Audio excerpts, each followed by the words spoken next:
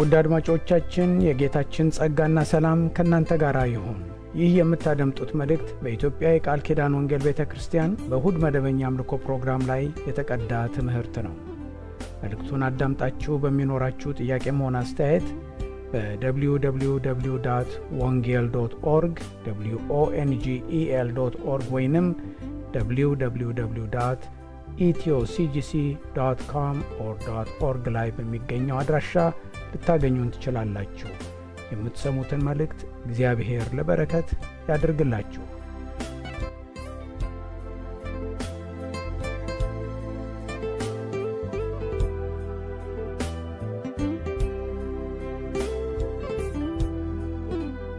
በጌታ በኢየሱስ ስም አነባለሁ። መጽሐፍ ቅዱስ በማንበብ ልታገለግሉ የምትፈልጉ መልካም ፈቃዳችሁ ቢሆን እስኪ ስማችሁን ንገሩኝ። የተንጋደደ አነባበብ ሳይሆን ቀጥ ያለ የዲያቆን ንባብ እና ዳዊት የደገማችሁ የትምህርት ማስረጃችሁን አቅርባችሁ እግዚአብሔር ይመስገን። በእውነት በዚህ ነገር ብትካፈሉ በጣም ደስ ይለናልና እኔ ከማገልገሌ በፊት ተነስታችሁ አንድ ምዕራፍ ተነስታችሁ ብታነቡ በጣም ትልቅ በረከት ነው። እግዚአብሔር ይመስገን። እግዚአብሔርን ቃል ስናነብ የፕሮግራም መግቢያ አይደለም እና እግዚአብሔር እየተነበበ ሳለ መልእክት አለው። መጽሐፍቶቹ የተጻፉት ሊነበቡ ነው፣ ሊሰበኩ አልነበርም። ኦሪጂናሊ ሲጻፉ ሊነበቡ ነው። እግዚአብሔር ይመስገን። ስለዚህ በዛ መንፈስና ልብ ሆነን እናነባለን። አንደኛ ቆሮንቶስ ምዕራፍ 5 ከቁጥር 1 ጀምሮ እስከ 13 በጌታ በኢየሱስ ስም አነባለሁ። በአጭር ቃል በእናንተ መካከል ዝሙት እንዳለ ይወራል። የዚያም አይነት ዝሙት በአሕዛብስ እንኳ የማይገኝ ነው። የአባቱን ሚስት ያገባ ሰው ይኖራልና እናንተም ታበያችኋል። ይልቅስ እንድታዝኑ አይገባችሁምን? ይህን ሥራ የሠራው ከመካከላችሁ ይወገድ። እኔ ምንም እንኳን በሥጋ ከእናንተ ጋር ባልሆን በመንፈስ ከእናንተ ጋር ነኝ። ከእናንተም ጋር እንዳለው ሆኜ ይህን እንደዚህ በሠራው ላይ በጌታችን በኢየሱስ ክርስቶስ ስም አሁን ፈርጄበታለሁ። እናንተና መንፈሴም ከጌታችን ከኢየሱስ ክርስቶስ ኃይል ጋር ተሰብስበን መንፈሱ በጌታ በኢየሱስ ቀን ትድን ዘንድ እንደዚህ ያለው ለሥጋው ጥፋት ለሰይጣን እንዲሰጥ ፍርዴ ነው። መመካታችሁ መልካም አይደለም። ጥቂት እርሾ ሊጡን ሁሉ እንዲያቦካ አታውቁምን? እንግዲህ ያለ እርሾ እንዳላችሁ አዲሱን ሊጥ ትሆኑ ዘንድ አሮጌውን እርሾ አስወግዱ። ፋሲካችን ክርስቶስ ታርዷልና። ስለዚህ በቅንነትና በእውነት ቂጣ በዓልን እናድርግ እንጂ በአሮጌ እርሾ በክፋትና በግፍ እርሾ አይደለም። ከሴሰኞች ጋር እንዳትተባበሩ በመልእክቴ ጻፍኩላችሁ። በጠቅላላው የዚህን ዓለም ሴሰኞችን ወይም ገንዘብን የሚመኙትን ነጣቂዎችን ወይም ጣዖትን የሚያመልኩትን አላልኩም። ይህስ ቢሆን ከዓለም ልትወጡ ይገባችሁ ነበር። አሁን ግን ወንድሞች ከሚባሉት አንዱ ሴሰኛ ወይም ገንዘብ የሚመኝ ወይም ጣዖትን የሚያመልክ ወይም ተሳዳቢ ወይም ሰካር ወይም ነጣቂ ቢሆን ከእርሱ ጋር እንዳትተባበሩ ጽፍላችኋለሁ። እንደነዚህ ካለው ጋር መብል እንኳን አትብሉ። በውጪ ባሉ ሰዎች ላይ መፍረድ ምን አገዶኝ? በውስጥ ባሉ ሰዎች ላይ እናንተ አትፈርዱምን? በውጭ ባሉት ግን እግዚአብሔር ይፈርድባቸዋል። ክፉን ከመካከላችሁ አውጡት። አምላካችን እግዚአብሔር አቤቱ የተባረከውን ቃልህን ለመቀደስ ለመታነጽ እግዚአብሔር ሆይ ለትምህርት ለተግሳጽ እንዲሆንልን አንተ አስተምረን። እግዚአብሔር ሆይ ከቃልህ የዘለለ ሐሳብ ውስጥ እንዳንመጣ ጠብቀን። በመንፈስ ኃይል ስር እንሁን። ጌታ ሆይ አንተ ምከረን። ይህንን ጊዜ ሁሉ ለአንተ እንስጥህ። ጌታ ሆይ ተረከብ። በጌታ በኢየሱስ ክርስቶስ ስም አሜን።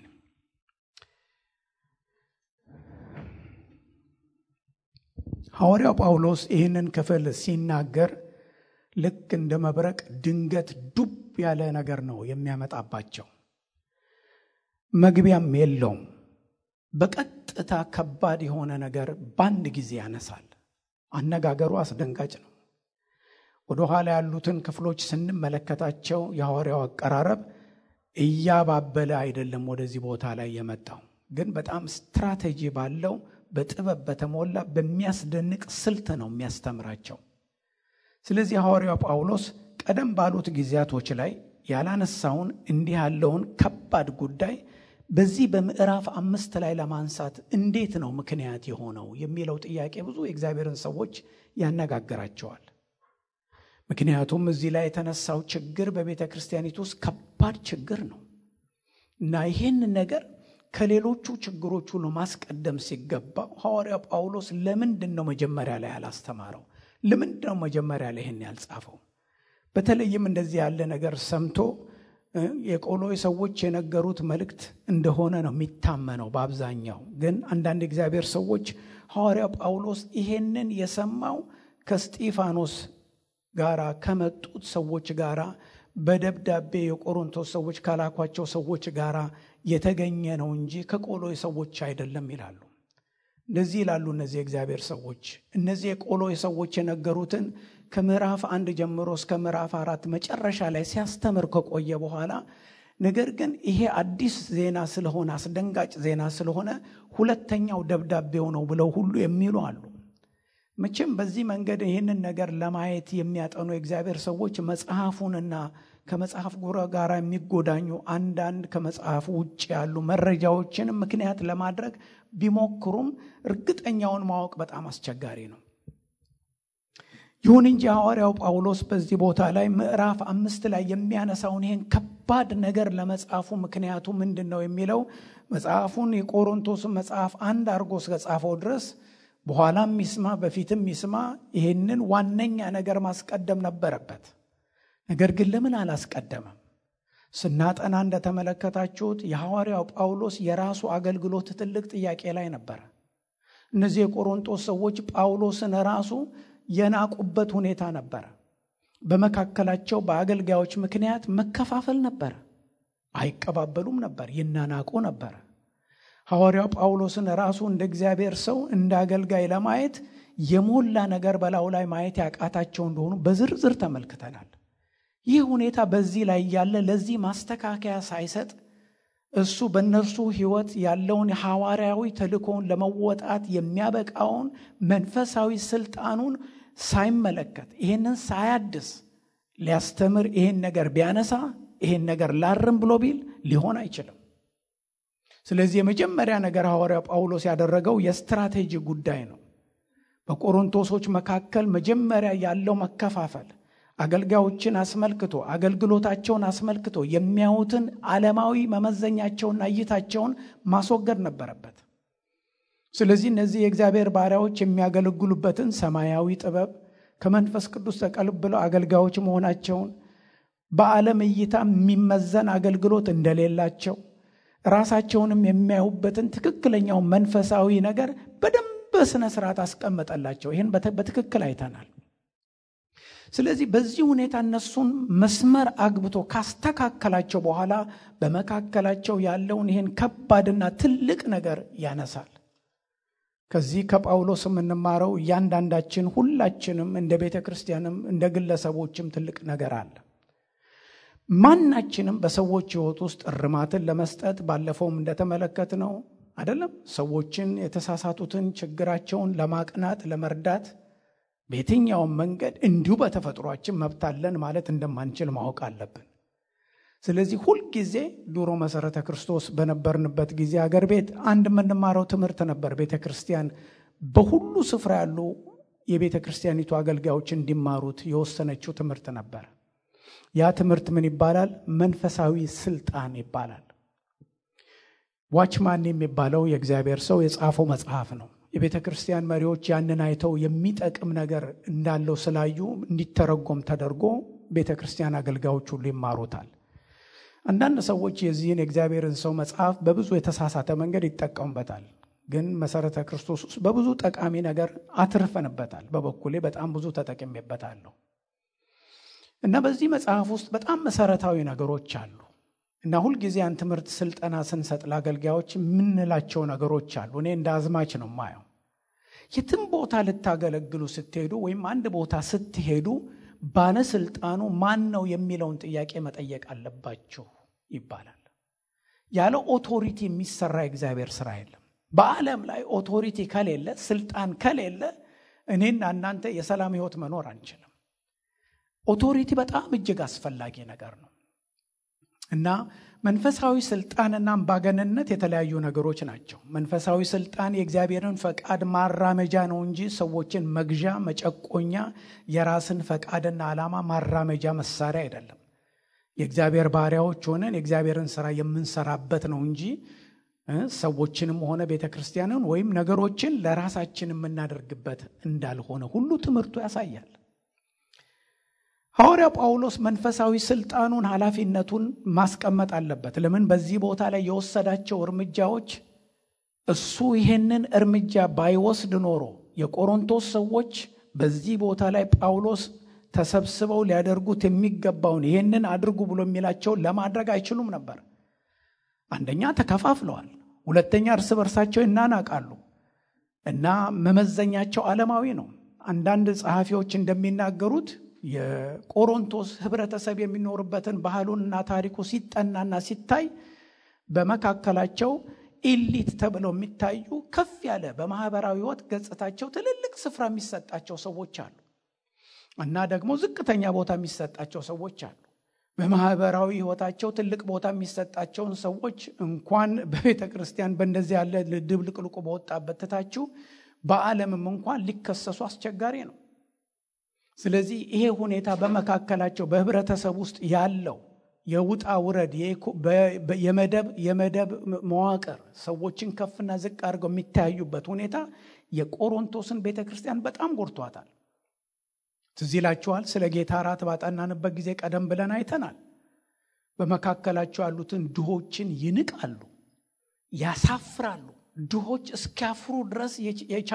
እስኪያፍሩ ድረስ በጌታ እራት ቦታ የጌታን እራት ለመካፈል እስኪያፍሩ ድረስ የሚያደርስ የመናናቅ መንፈስ አለ። እንደውም ጳውሎስ በዚህም ቦታ ላይ ባለፈውም ሳስተምር በነበረ ምን ይላቸዋል? ታበያቸዋል ይላቸዋል። ምን ማለት እንደሆነ ይገባቸዋል። ይሄን አንዳንድ ትርጉሙን የግሪክኛውን በትክክለኛ ስትመለከቱ ተወጠራችኋል ይላቸዋል። እንደ ባሉን ተነፍታችኋል ይላቸዋል። ውጥር ብለዋል እነዚህ ሰዎች። ምን ያህል ይሄ ስጋዊ ህይወት ቤተክርስቲያኒቱ ውስጥ እንዴት አድርጎ ከባድ ችግር ሆኖ እንደገባ ሰው በቤተክርስቲያን እንዴት እንደዚህ ተወጥረሃል ተብሎ ይባላል። የማይጠበቅ ነገር ነው። ግን አንዳንዴ ሰዎች እንደዚህ ሊሆኑ ይችላሉ። ለቆሮንቶስ ሰዎች ግን ይሄ በጣም ጎልቶ የሚታይ በተደጋጋሚ ሐዋርያ ጳውሎስ ያረማቸውና ያነቀፋቸው ነው። ስለዚህ ሐዋርያ ጳውሎስ ታበያችኋል ይላቸዋል። ታበያችኋል፣ ተወጥራችኋል። ምን ይወጥራሃል አይደል እንደሚሉ ሰዎች ሰው ሲኮራና ምንድነው የሚወጥረው ይላሉ እና እነሱም ተወጥረዋል። አያችሁት?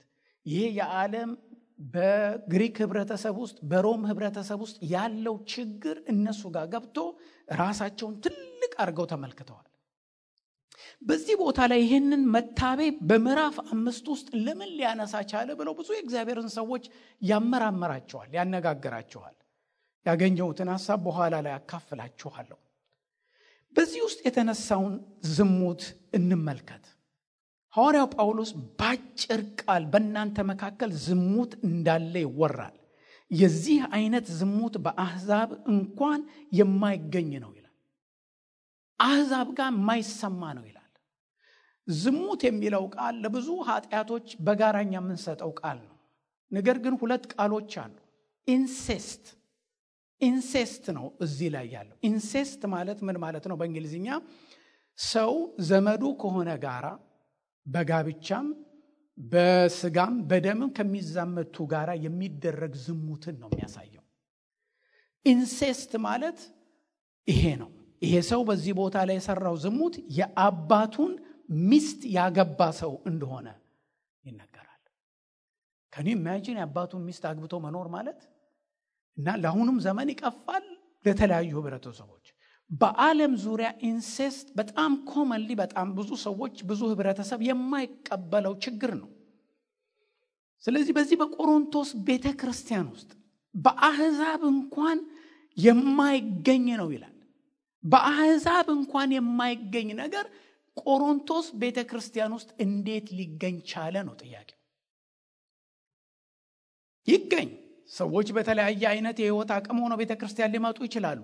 እንዴት የቆሮንቶስ ሰዎች በመታበይ እየኖሩ እንዲህ ያለውን ነገር ዝም ሊሉት ቻሉ? እንዴት ነው እንደዚህ ሊሆን የቻለው? እነዚህን ሁኔታዎች በጣም በእርጋታ እናያቸዋለን።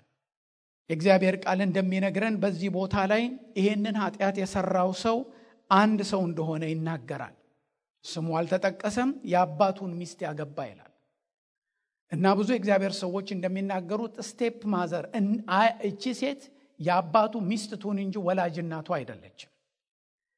ስለዚህ የአባቱን ሚስት ያገባ ሰው ነው ይሄ ሰው እና አባትየውም ሆነ ይህች ሴት ክርስቲያኖች ሆነው የቆሮንቶስ ቤተክርስቲያን አባላት እንዳልሆኑ ሁኔታውን ስንመለከተው በእርጋታ ይታያል። ምክንያቱም ሐዋርያው ጳውሎስ የቆሮንቶስን ሰዎች እንዲወስዱ ያዘዛቸው እርምጃው የተወሰደው በማን ላይ ነው? በሰውየው ላይ ነው እንጂ በሴትዮዋም ወይም ደግሞ በአባትየውም ላይ አይደለም።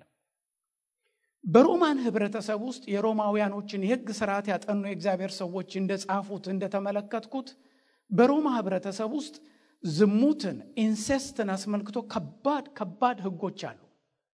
በዚያን ዘመን በጣም ቅምጥል የሆኑ ሴቶች አሉ። ወጣት የሆኑ ወንዶችን ለዝሙት በጣም ይዳርጋሉ። እንደዚህ ያለ ነገር ህብረተሰቡን በጣም የሚያበላሽና የሚያላሽቅ ነገር በመሆኑ በአውግስቶስ ቄሳር በተለያዩ የሮም መንግስታቶች ዝሙትን አስመልክቶ በጣም ሲሪየስ የሆነ ሕግ አውጥተው ነበር። ስለዚህ ከዘመዶቻቸው ጋራ በእንደዚህ ያለ አይነት ዝሙት የተገኙ ሰዎችን እስከምን ድረስ ይወስዳሉ? ንብረታቸው ተዘርፎ ተወስዶ የዜግነት መብታቸውን ተገፈው ወደ ደሴት አውጥተው ነው የሚጥሏቸው። በአንድ ሩቅ ደሴት ላይ እስረኛ ያደርጓቸዋል። እስከዚህ ድረስ የሮማን መንግስት እርምጃ ወስደ ነበር። የዚህ ሰው ጉዳይ ግን እንደዚህም መንግስትም እርምጃ ያልወሰደበት ምክንያት ምንድን ነው ተብሎ ቢጠየቅ ብዙ ነገሮች የሚነሱ አሉ። የተጻፈ ነገር የለም። ነገር ግን ብዙ የእግዚአብሔር ሰዎች የሚያስቧቸውን የሚበረብሯቸውን ነገሮች ያገኘሁትን ነው የማካፈላችሁ እንጂ እዚህ ላይ አልተጻፈም። እንደዚህ ያለ አይነት ሮማውያኖች የሚወስዱትን የሕግ እርምጃ ለመውሰድ በጣም አንድ አስፈላጊ ነገር መሆን አለበት። ከሳሽ መኖር አለበት። በዚህ ጉዳይ ከሳሽ መሆን ያለበት ማን ነው? የሴቲቱ ባል፣ የልጁ አባት ነው። ለምን ሰውየው አልከሰሰም ለሚለው ብዙ የእግዚአብሔር ሰዎች የሚሏቸው ነገሮች አሉ። ምናልባት የትኩስ ዜና ሊሆን ይችላል። ክስ ለመመስረት 60 ቀናቶች ጊዜ ዴድላይን ይሰጣል። within 60 days time ክሱ መቅረብ አለበት ለሮማን ፍርድ ቤት። ነገር ግን ይሄ ሰው ምናልባት ያንን 60ውን ቀን አልጨረሰ ሊሆን ይችላል። ስለዚህ ገና በክስ ፕሮሰስ ላይ ሊሆን ይችላል። ስለዚህ ክሱ ህጋዊ በሆነ መንገድ በህብረተሰብ ውስጥ በይፋ ያልተገለጠ ሊሆን ይችላል ይላሉ። አንዳንድ የእግዚአብሔር ሰዎች ደግሞ ምን ይላሉ? በኋላም ስናጠና አሳያችኋለሁ። ይሄ ሰው ምናልባት ሃይ ስታተስ ያለው ሰው ሊሆን ይችላል። ስለዚህ ከሳሽ ሆኖ መቅረብ ያለበት አባትየው ነው። ይሄ አባትየው የሚስቴን ልጄ እንደዚህ አድርጓል ብሎ ሲከስ በጣም ብዙ ውስብስብ ነገር ያመጣል። የመጀመሪያ ነገር በህግ የሚጠየቀው ከሳሽ ከመሆኑ በፊት ሚስቱን መፍታት አለበት። ህጉ የሚያዘዋል ሚስቱን መፍታት አለበት። ለምን? ህጉ የሚወስደው እርምጃ በልጁ ላይ ብቻ ሳይሆን በዚህ ኬዝ ማለት ነው በሴቲቱም ላይ ስለሆነ ሴቲቱም ልጁም በደሴት ላይ ተጥለው በግዞት እንዲለቀቁ ንብረታቸው ሁሉ እንዲወሰድ የሚያደርግ እርምጃ ስለሚወሰድ ሰውየው ሚስቱን መፍታቱ በሱ ላይ ሊያመጣ የሚችለውን ሀፍረት መሸከም አቅቶት ሊሆን ይችላል ይላሉ። ከዚህ የተነሳ በዚህ ሰልፍ ውስጥ ሰውየው ሊሆን ይችላል። እንደውም አንዳንድ ሰዎች ምን ይላሉ? የእግዚአብሔር ሰዎች ይሄ ሰው ይላሉ በትልልቅ ማዕረግ ላይ ያሉ ሰዎች፣ አንዳንድ ሰዎች ሲያገቡ ድሮ በሀገራችን ፖለቲካዊ መልክ ያለው ጋብቻ የሚያገቡ ሰዎች አሉ። ባለስልጣኖች እንደፈለጉ የወደዷትን አያገቡም። መሪዎቻቸው ነገስታቶች አለ አይደለም በሚስት ይዟቸዋል። ልጆቻቸውን የልጅ ልጆቻቸውን ኤክስቴንድድ ፋሚሊዎቻቸውን በማጋባት በጋብቻ ባለስልጣኖችን ትልልቅ የተማሩ ሰዎችን የመያዝ ልማድ አለ ነበር በሀገራችን እንደዚህ አለ። ስለዚህ በሮማን ህብረተሰብ ውስጥ ይሄ በጣም ኮመን ነገር ስለሆነ በእንደዚህ ያለ መንገድ የተጋቡ ሰዎች ጋብቻቸውን ማፍረስ በአንድ ጊዜ እንደሌላ ሰው አይችሉም። በጣም ውስብስብ መልክ አለው። ብዙ ኔትወርክ አለው። ከትልልቅ ባለስልጣኖች ጋር የተያዘ ዝምድና ያላቸው በመሆኑ ማለት ነው። ስለዚህ አባትየው ክስ ሊያቀርብ አልቻለም። ምክንያቶቹ እነዚህ ሊሆኑ ይችላሉ። ሌሎችም እኛም ማናውቀው ምክንያት ሊኖር ይችላል። ምናልባት ሰውየው በጣም አፍሮ ሊሆን ይችላል። እኛም እንደምናውቀው በብዙ ሀገርም እንደሚደረገው ምናልባት ይሄ ሰው አፍሮ ሊሆን ይችላል። ነውሬን ለዋጥ ብሎ ሊሆን ይችላል። ነውሬን ውጭ ልኖር ብሎ ሊሆን ይችላል። በእንደዚህ ያለ አይነት ሁኔታ ይሄ ሰው ግን ቤተክርስቲያን ውስጥ አለ። ጳውሎስ የእግዚአብሔር ሰው የሚያስደንቅ ሰው ነው። እንደዚህ ያለ አይነት ነገር ቤተክርስቲያኒቱ ውስጥ ያለ እርምጃ መወሰድ አለበት ብሎ ዲማንድ ያደርጋል። አይገርምም? ምን አይነት አቅም እንዳለው፣ ምን አይነት ጉልበት እንዳለው። እንደዚህ ያለ አይነት ሸክም የእግዚአብሔር ሰዎች ሲኖራቸው ትልቅ ነገር ነው በእውነት። ከጽድቅ ከምህረትና ከእግዚአብሔር ሰውነት ጋር እንዲህ ያለ አይነት አቋም ሰዎች ሲኖራቸው ትልቅ ነገር ነው። ስለዚህ ሐዋርያው ጳውሎስ የሰውየው ማንነት አስመልክቶ ትልቅ ስፍራ ያለው ሰው እንደሆነ ዝቅ ብለን ስንመለከት እናያለን። እነዚህ የቆሮንቶስ ሰዎች መመካታችሁ መልካም አይደለም ይላል ቁጥር 6 ላይ። እነዚህን ቃላቶች በዚሁ በምዕራፍ ውስጥ ባለው ሐሳብ ውስጥ ካላየናቸው በአጠቃላይ ቃሎቹ በሚያመጡት ትርጉም ብቻ መወሰድ አንችልም። ለምን? ቃሎቹ አግባብ የሆነ ትርጉም የሚያገኙት በተጻፈው ምንድነው ክፍል ውስጥ በሚያመጡት መልእክት ነው። ይሄ ትምክህት በዚህ ቦታ ላይ የተጠቀሰው ምን አይነት ትምክህት ነው ብለን ብንል ብዙ የእግዚአብሔር ሰዎች ይሄንን ቃል በልባቸውን ጥለው ሲመረምሩት ያገኙት አንድ ትልቅ ነገር አለ። በጣም ልቤን የማረከውና እኔም በበኩል የተቀበልኩት ግን በጣም ሰብጀክቲቭ ነው ይሄ ነገር። ምክንያቱም በመጽሐፍ ቅዱስ ላይ እንደዚህ ነው ብላችሁ ልታገኙት አትችሉም። ይሄ ትምክህት ለነዚህ ለቆሮንቶስ ሰዎች ይሄ መታበይ በቁጥር 2 ላይ የተጠቀሰው መታበይ ሊገጥማቸው የቻለው ይሄ ሰው ትልቅ ስታተስ ያለው ሰው። ስለዚህ ከነሱ ጋራ መሆኑ በጣም ኢምፖርታንት የሆነ ሰው ቤተክርስቲያን ውስጥ አባል መሆኑን ኮርተውበታል ሰውየው። የስታተስ ጉዳይ ከቁጥር 1 ጀምሮ ብትመለከቱ የቆሮንቶስ ሰዎች ስታተስ በጣም ኢምፖርታንት ነገር ነው ለነሱ። ይሄ በህብረተሰባቸው ውስጥ ያለ ነው። ስታተስ ያለውን ሰው የፈለገ ነውር ቢኖረው ነውሩን አሳንሶ ማየት ነው። አፍን ከፍቶ ለመገሰጽ ለመናገር ሁሉ አይቻልም። እና በዚህ ቦታ ላይ ስትመለከቱ ዝቅ እያልን ስናይ እንዳየነው ሐዋርያው ጳውሎስ ከቁጥር 9 እስከ 13 የሚናገረው እንደዚህ ካለ ሰው ጋር እህል እንኳን አትብሉ ይላል። ይሄ ሰው ጋባዥ ነው። ብዙ ሰዎችን ቤቱ እያመጣ ሳበላቸው ሳጠጣቸው አይቀርም ያለው ሰው ነው። ለሰዎች በሚያደርጉት መስተንግዶና ስጦታ የእግዚአብሔር ሰዎች የክርስቲያኖች ልባቸውም ሐሳባቸውም ሁሉ ምን ይሆናል? ልጓም ሆኖ ይታሰራል። ጳውሎስ ግን እንደዚህ ያለ ሰው አይደለም። እግዚአብሔር የተመሰገነ ይሁን። የእግዚአብሔር ስም የተባረከ ይሁን። ጳውሎስ ቤተክርስቲያንን የሚያይበት ሁኔታ ማህበራዊ ገጽታዋን አይደለም የሚያየው፣ መንፈሳዊ ነገሯን ነው የሚያየው። የቤተክርስቲያንን መንፈሳዊ ነገሯን ነው እንጂ የሚያየው ቤተክርስቲያንን በድርጅታዊ መልክ በማህበራዊ መልክ እነማን አሏት ከነማን ጋር አለች ምን አለ አይደለም ጳውሎስ የሚያየው። የቤተክርስቲያንን ማህበራዊና መንፈሳዊ ነገሯን ልዩ አድርጎ ነው የሚመለከተው። የእግዚአብሔር ስም ብሩክ ይሁን። አያችሁት? ስለዚህ በዚህ ቦታ ላይ ከቁጥር 9 ጀምሮ ከሴሰኞች ጋር እንዳትተባበሩ በመልእክቴ ጻፍኩላችሁ ይላል። እና ብዙ ሰዎች እንደዚህ ያለ ነገርን ሰዎች ሴሰኛ ሆነው ሲገኙ ከነዛ ሰዎች ጋር አይሶሌት ማድረግ እንዳለባቸው ቢነገር በዚህ ጊዜ ፍቅር ነው የመጀመሪያ ነገር ይመጣው። ይሄ በፍቅር ነው እንጂ በፍቅር ነው ይላሉ ሰዎች። ለኃጢአት እግዚአብሔር የሚሰጠው ፍቅር ምንድነው? ንስሐ ግባ ነው። ንስሐ የማያስገባ ፍቅር ገዳይ ፍቅር ነው። በነገራችን ላይ እንደ ፍቅር በጣም አደናጋሪ ቋንቋ የለም። ፍቅር እግዚአብሔር አይደለም፣ እግዚአብሔር ፍቅር ነው እንጂ በሁለቱ መካከል ልዩነት አለ። ማንኛውንም ፍቅር እግዚአብሔር ነው ብላችሁ እንዳትሉ። እግዚአብሔር ፍቅር ነው ማለትና ፍቅር እግዚአብሔር ነው ማለት የተለያየ ነገር ነው አይደለም እንዴ? እና ለበለዛ ምንድነው ሰዎች በዝሙት ኃይል እየተነደፉ የሚወዱትን ሁሉ በቃ እግዚአብሔር ነው የማረከኝ እያሉ የጌታ ፍቅር ነው እያሉ ሊኖሩ ነው ማለት ነው። እግዚአብሔር ነው ፍቅር እግዚአብሔር አይደለም። ይህን ልዩነት ማወቅ አለብን። ስለዚህ ሐዋርያው ጳውሎስ ከሴሰኞች ጋር እንዳትተባበሩ በመልእክቴ ጻፍኩላችሁ ይላቸዋል። በጠቅላላው የዚህን ዓለም ሴሰኞችን ወይም ገንዘብ የሚመኙትን ነጣቂዎችን ወይም ጣዖትን የሚያመልኩትን አላልኩም። እነዚህማ ሁሉም ቦታ አሉ። በመስሪያ ቤታችን አሉ፣ በጎረቤት አሉ፣ በዘመድ አሉ፣ በብዙ አይነት መንገድ አሉ። ከነሱ ከወጣንማ ከዓለም መውጣት አለብን።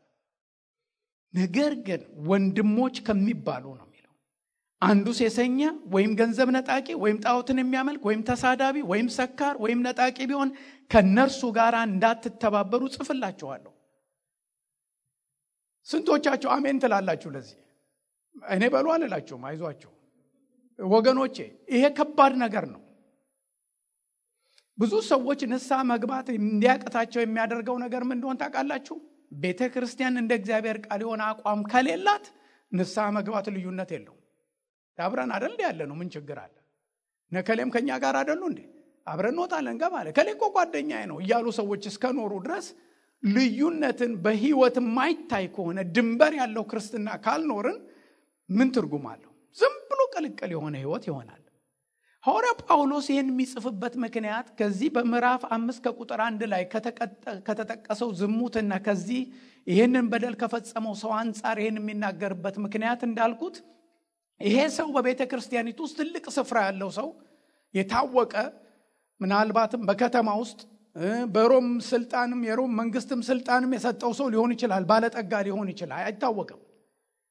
እና ሰዎች ይህንን ሰው አብረውት ይተባበራሉ ሪሶርስ ስላለው።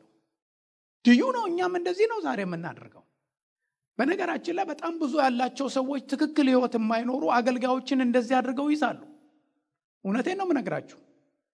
አንድ ጊዜ አንድ ሰው መጣና እንዲህ አለኝ፣ እባክህን ላናግርህ እፈልጋለሁ አለ። እና እንደውም እሱን ይዞ የመጣው ሰው እዚህ አለ። ይሄ ሰው ግን ዛሬ በዚህ አገርም የለም፣ መንግስት አውጥቶታል ከሀገር ውጭ።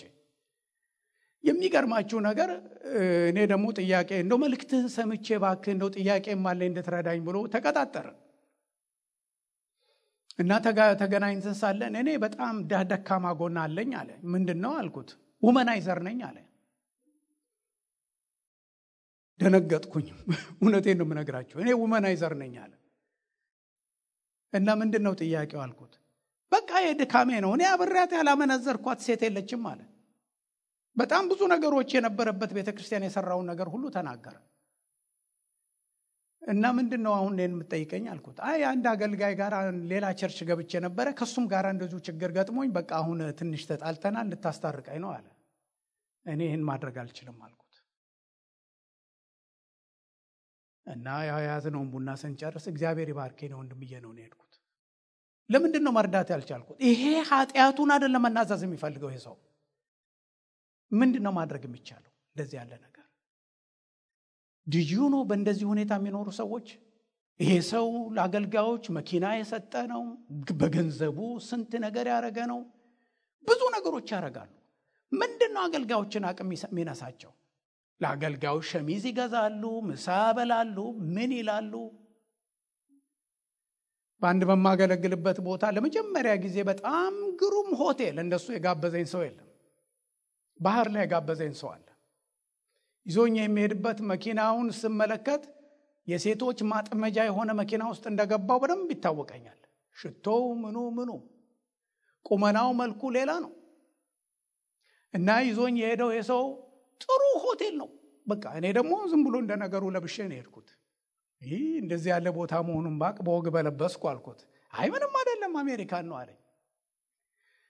ነገር ግን ይሄ ሰው የሚጠጋኝ ለካለ ነገር ነው፣ እኔን ለማለስለስ ነው። አያችሁት? በየጊዜው ስሰብክ ሁሉ ጊዜ እያለ ለጓደኛው እየነገረ ይስቃል። ምንድን ነው እንደሚያረጋው እላለሁ። አንድ ቀን መጣ። ለምን ታሪኬን ነው ራሴ አልነገርም? ስለኔ በደንብ ሰምታል። በየጊዜው ነው በቃ ናታናቴን የምትለኝና ልገላገል አለኝ። ምንድነው እሱ? ይሄው በየጊዜው ትናገር የለም እንዳለኝ። ምን እኔ እኮ ስላንተ አይደለም እና የለም እንደ ሰምተሃል እንደ ፓስተር ምንም ችግር የለም እኔ እነግርሃለሁ እኔ ምንም ችግር የለም ማለት። እና ችግሩ ምንድነው? የሰው ውመናይዘር ነው እሱ። አያችሁት? እና እኔ ግን የእግዚአብሔርን ቃል የምናገረው አንድም ቀን ስለሱ ከሌ እንደዚህ ነው ብሎ የነገረኝ ሰው የለም። እግዚአብሔር ሲናገረው ወሬ ሰምቼ የምነግር ይመስለዋል። ወገኖቼ እናንተን የሚያል ሰው ሰብስቤ ነኝ እስቲ ዛሬ ከሊት ትመጣለች ወይ ንገሩኝ እስቲ ባካችሁ ተብሎ ወሬ ሰምቶ መልእክት ማቅረብ እንዴ! ይሄን ሁሉ ሁሉ የከበረ እግዚአብሔር ቃል የጥለን ነው ይሄንን የምናደርገው? በፍጹም እንደዚህ ያለ አይነት በእውነት ነውር ሊሰራ አይችልም። እንደምንም ኃጢአተኛ ብትሆኑ እኮ ታስፈራላችሁ ወገኖቼ። ነውራችሁን በአደባባይ ወጥቼ እኔ ለመናገር በእውነት እግዚአብሔርን እንኳን ባልፈራ ምፈራ ካልመሰላችሁ እኔ እናንተ ታስፈሩኛላችሁ። ይህንን መረዳት አለባችሁ በእውነት። እና ይሄ ሰው በእንደዚህ ያለ ሁኔታ ስንት ሴቶች ይመጣሉ፣ በራፍ ላይ ያገኛቸዋል፣ ያጠምዳቸዋል። ራይድ ልስጥሽ እያለ ቤርሙዳ ዛሬ ይመጣሉ ነገ አይመጡ፣ ዛሬ ይመጣሉ ነገ እናያቸው። ስናጠና ስንከታተል ቤርሙዳው እሱ ነው የሚበላቸው። አያችሁት? እርምጃ መውሰድ አለብን። አንድ ቀን ጠራሁት። እኔ ልንገርህ አልኩት፣ እኔ ያንተ ፓስተር አይደለሁም አልኩት። ብዙ ሰዎች ይህን ስላቸው ያማቸዋል። በነገራችን ላይ እኔ አገልግሎት ማንም ሰው እንዲያገልግል ብሎ ዲማንድ አድርጎ ላገለግል አልችልም። አም ሰልፍ ኢምፕሎይድ ሌጋሊ። ሰልፍ ኢምፕሎይድ ሌጋል ስታተሴ ሰልፍ ኢምፕሎይድ ነው። ውድ ወገኖቼ ግን እግዚአብሔር ደግሞ ወደ አለብን የምናገለግላቸውን በጎች የሚበላ ተኩላ ቤተክርስቲያን ውስጥ አይተን ማረም መቻል አለብን። ይሲ ብዙ ሰዎች በገንዘባቸው በጨዋነታቸው ስጦታ ይሰጣሉ፣ ቡና ይገዛሉ፣ ሸሚዝ ይገዛሉ፣ ይጋብዛሉ፣ ምን ይላሉ። ይሄም ሰው ልክ እንደዛ ነው የሚያደርገው። ዶንት ቢ ብራይብድ በሰዎች ሰዎች በፍቅር በቅንነት የሚያደርጉላችሁን ነገር ሁሉ አግባብ በሆነ መንገድ ተቀበሉ እንጂ አግባብ ባልሆነ መንገድ አትቀበሉ። እኔ አንዳንድ ጊዜ ሰዎች ለምንድን ነው የምታደርጉልኝ? እኔ አያስፈልገኝም እላቸዋለሁ። ሪሊ ማልቀበላቸው ብዙ ነገሮች አሉ። አንደኛ አንድ ጊዜ አንድ ሰው ቤታችን መጣ እና 500 ብር እንካ አለኝ። የኔ ወንድም አንተ ለራስህ በሚኒማም ወጪ ነው የምትኖረው፣ ባለሙያም አይደለ፣ ደግሞ እኔ ችግርም አለኝ ብዬ ወደ እግዚአብሔርም አልጸለይኩ 500 ብር እንዲሰጠኝና አልፈልግም አልኩት። በፍጹም አለ። እኔ በኋላ ቅር ይላል ለቤተ ክርስቲያን አገልጋዮች ነው የምነግረው ይሄን ነገር ውሰድ አልኩ። እምቢ አለ። ወስጄ ምን አረኩኝ? ሰጠው። መከሩልኝ። ምንድነው ይሄ ሰው የሚያደርገው? በባህሪው የሰራቸውን ነገሮች ሁሉ ለነግራችሁ አልችልም። ልጓም ነው የሚያደርጉት።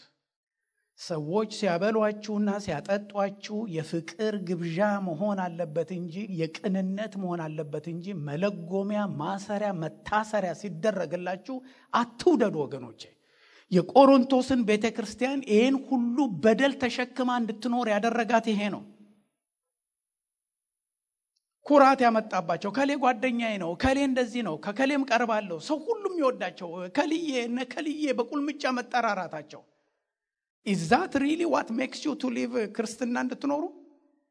ውድ ወገኖቼ የቆሮንቶስ ቤተክርስቲያን የተሽመደመደችው ወዳጆቿ ብዙዎች ስለሆኑ ነው። ሰው ሁሉ መልካም ሲሉላችሁ ወዮላችሁ የሚለው ለዚህ ነው። እነዚህ የቆሮንቶስ ሰዎች ይሄ ሰው ካለው ማህበራዊ ስታተስ አንፃር ወዳጆቹ ስለሆኑ እቤቱ ስለበሉ ስለጠጡ ትልቅነታቸው ኢምፖርታንትነታቸው መንፈሳዊ ችግር ፈጥሯል። ሐዋርያው ጳውሎስ ግን ብላክ ኤንድ ዋይት የሆነ መልስ ይመልስላቸዋል። ከሴሰኞች ጋር አትተባበሩ፣ እንደነዚህ ከመሰሉት መብል እንኳን አትብሏል። መቼም እኔ ይህንን ዛሬ ስናገር ሳስበውም አሜን የሚል ሰው እንደማይኖር በጣም እርግጠኛ ሆኜ ነው የመጣሁት። ግን እግዚአብሔር አሜን ያሰኛችሁ። ውድ ወገኖቼ አንድ ነገር ልጠይቃችሁ። እኔ በእግዚአብሔር ቤት በኖርኩበት ዘመን ሁሉ ያየሁትን ነገር በመንፈሳዊ ነገራችን ብርቱ ነገራችን ለጠሉን ሰዎች እንኳን አቅም ይሆንላቸዋል። do you know this? የተፈጥሮ ባህሪያችን ማለት አይደለም፣ ክፋታችን ወይም ሌላ ደካማ ነገራችን አይደለም። እግዚአብሔርን አይታችሁ የሚኖራችሁ አቋም ለሚጠሏችሁ ሰዎች እንኳን አቅም ይሆናል። በጣም ጠቃሚ ነገር እንደሆነ ታውቃላችሁ። እግዚአብሔር ይመስገን፣ እግዚአብሔር ይመስገን። ስለዚህ እግዚአብሔርን ፈርተን የምንኖረውን ነገር ለወዳጅ ብለን ለሰው ብለን ኮምፕሮማይዝ አድርገን ራሳችንን ጥለን መንፈሳዊ ነገራችንን ማቃየት የለብንም። ይሄ በጣም አደገኛ ነገር ነው። የቆሮንቶስ ቤተክርስቲያን ከዚህ ነውረኛ ሰው ጋር አብረው እንደሚበሉ እንደሚጠጡ ይህ ነገር እነሱን አላደለም ስጋዊ ማህበራዊ ህይወታቸው ትምክህት ሞልቷቸዋል። መንፈሳዊ ሚዛናቸው ደንዝዟል። የእግዚአብሔርን ነገር የሚለዩበት ነገር ደንዝዟል። መንፈሳዊ ነገር በጣም ከባድ ነው። እንዲሁ ዝም ብለን በሞራል መጽሐፍ ቅዱስን እንደ ሕግ እየጠቀስን የእግዚአብሔርን ነገር በስራ ልናውለው አንችልም። ፕራክቲስ ይጠይቃል። እግዚአብሔር ይርዳን። ሐዋርያው ጳውሎስ በዕብራውያን መጽሐፍ ላይ ሐዋርያው ጳውሎስ እንደጻፈው በመታመን ስሙን ብንጠቅስ ምንም አይደለም። በዕብራውያን መጽሐፍ ላይ የጻፈውን ስንመለከት ምዕራፍ 5 ቁጥር 13 ላይ እንደዚህ የሚል ቃል ይናገራል።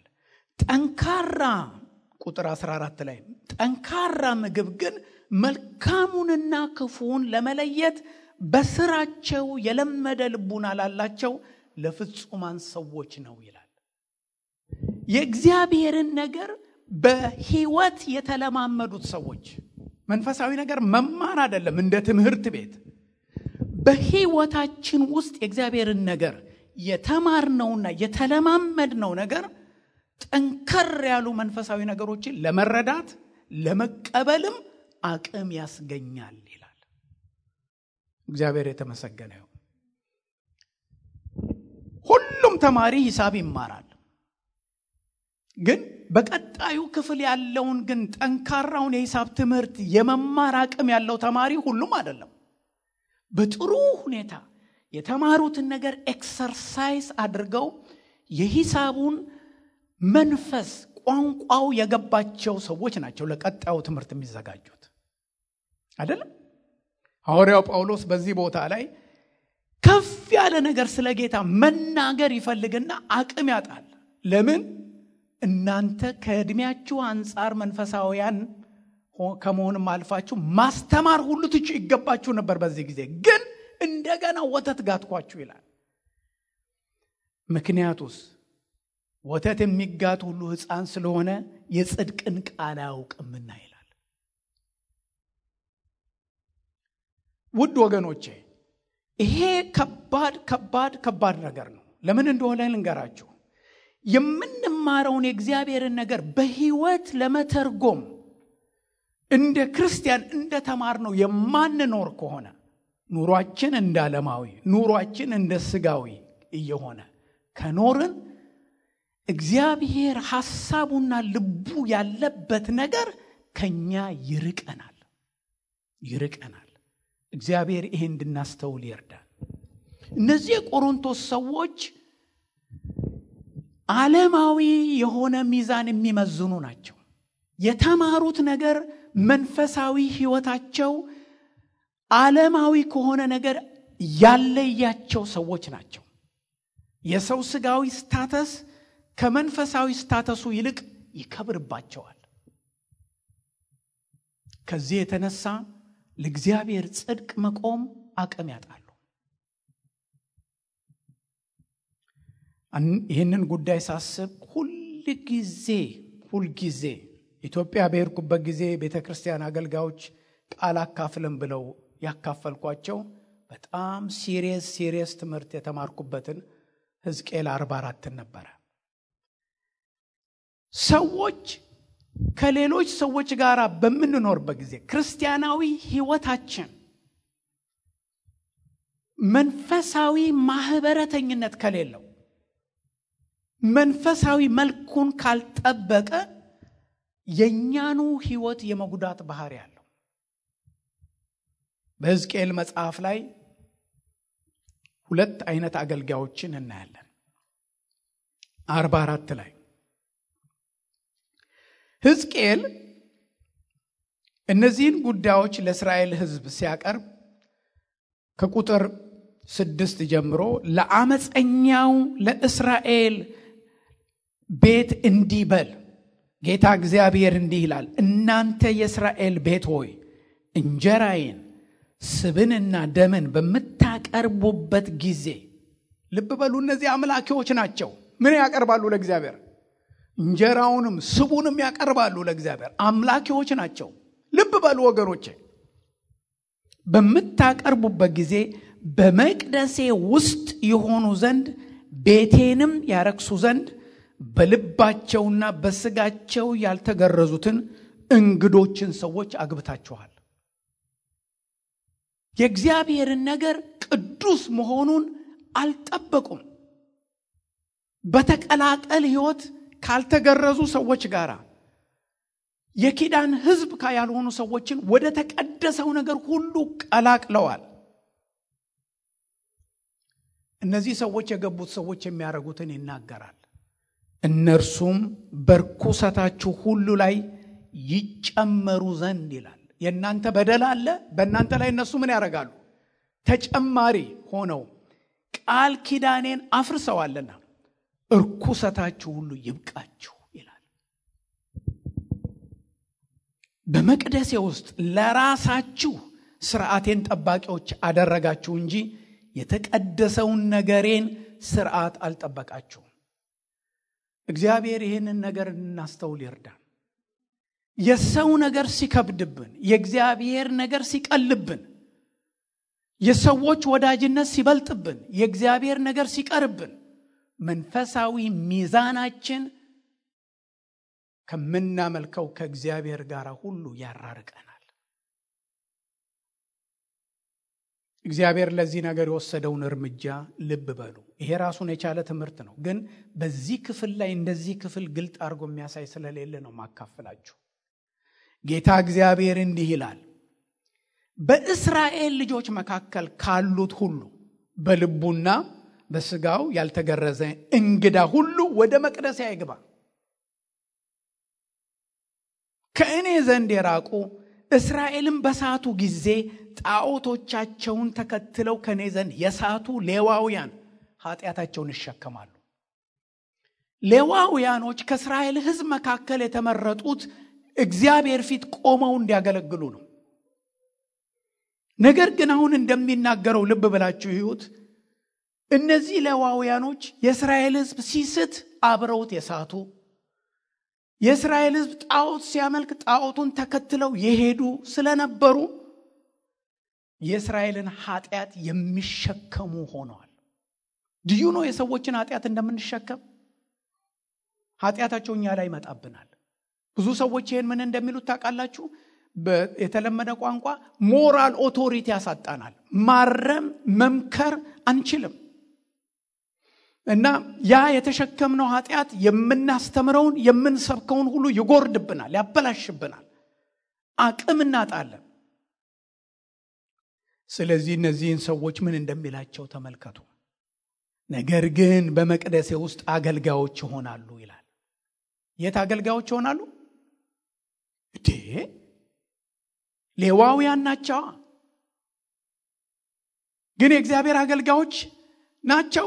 እንመልከት። በመቅደስ ውስጥ አገልጋዮች ይሆናሉ። ምን አይነት አገልግሎት?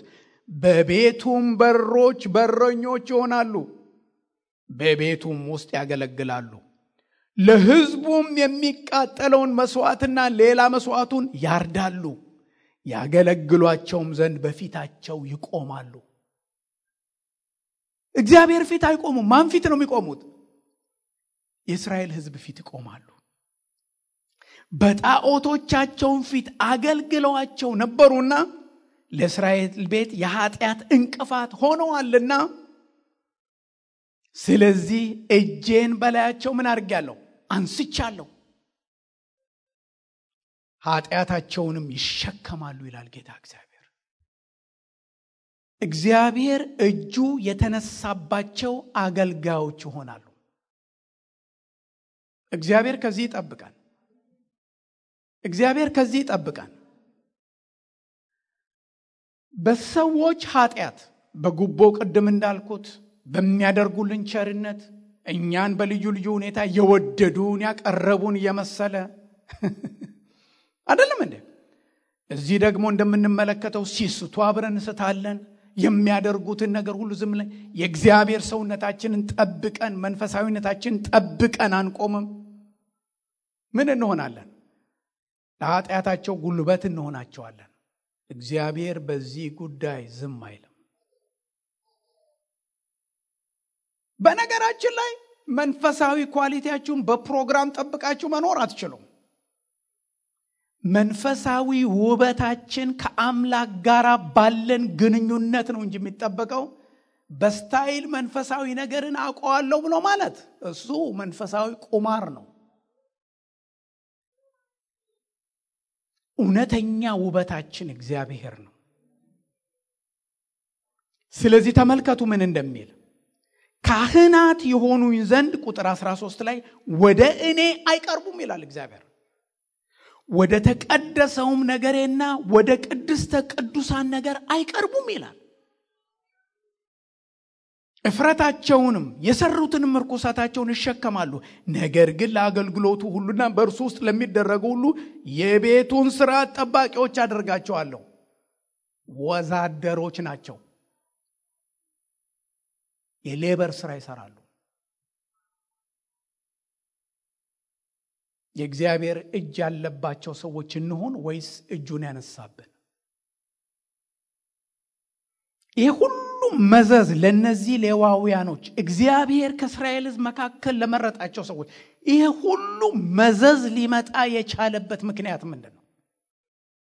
ሰዎች ከሚሰሩት ኃጢአት ጋር መተባበር ነው። እኔ እናንተና እኔ የሚገጥመንን ኃጢአት ሁሉ እኔ እዚህ ልዘረዝርላችሁ አልችልም። እያንዳንዳችን ለቤተ ክርስቲያን ንጽሕና፣ ለእግዚአብሔር ሥራ ማማር፣ ለራሳችሁ ለግል ሕይወት የማይመች ነገር እንዲኖራችሁ ያደከማችሁን ነገር እግዚአብሔር እሱ ያሳያችሁ። እግዚአብሔር እሱ ያሳየን። እኔ ይሄንን ነገር በመላምት ልነግራችሁ አልችልም። እግዚአብሔር እሱ ያመልክተን። ልብ በሉ ቁጥር 15 ነገር ግን የእስራኤል ልጆች ከኔ ዘንድ በሳቱ ጊዜ የመቅደሴን ሥርዓት የጠበቁ ከሳቱ ጋር ያልሳቱ ማለት ነው። የሳዶቅ ልጆች ሌዋውያን ካህናት ያገለግሉኝ ዘንድ ወደ እኔ ይቀርባሉ። እነዛቹ ያገለግሏቸው ዘንድ ወደ ሕዝቡ ይቀርባሉ ይላል። እነዚህን ግን ያገለግሉኝ ዘንድ ወደ ማን ይቀርባሉ? ወደ እኔ ይቀርባሉ ይላል። ውድ ወገኖቼ የቆሮንቶስ ሰዎች የተቸገሩትን ችግር እንመልከት። ይሄ ክፍል በራሱ ራሱን የቻለ ትምህርት ነው ብያችኋለሁ። ስለዚህ ይሄ ትዕቢታቸው፣ መመካታቸው በስታተስ በሶሻል ስታተስ ሰው ሁሉ የሚወዳቸው ሰው ወይም መሰሎቻቸው ሶሻል ስታተስ ላይ ነው ያሉት እነዚህ የቆሮንቶስ ሰዎች። የእግዚአብሔርን ቤት ነገር እግዚአብሔር በቃሉ እንደሚናገረው እንደ እግዚአብሔር ቃል የሚያዩ ሰዎች አይደሉም።